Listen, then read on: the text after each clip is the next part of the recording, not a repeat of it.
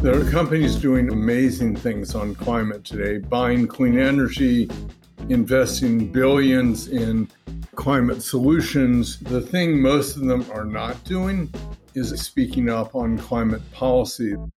That's Bill Weihl, Executive Director of Climate Voice, a nonprofit organization that mobilizes the voices of workers to urge their companies to go all in on climate through business practices and policy advocacy.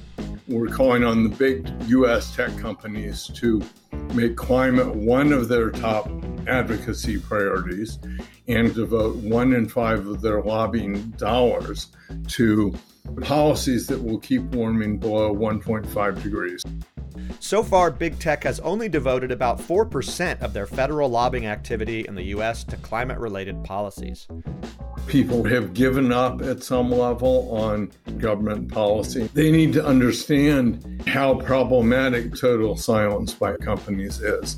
Policy is a really important part of the solution. We need to mobilize every ounce of political influence and build the broadest coalition we can find to get bills passed. To learn more about Climate Voice and how you can get involved, visit climatebreak.org or wherever you get your podcasts. I'm Ethan Elkind, and this was Climate Break.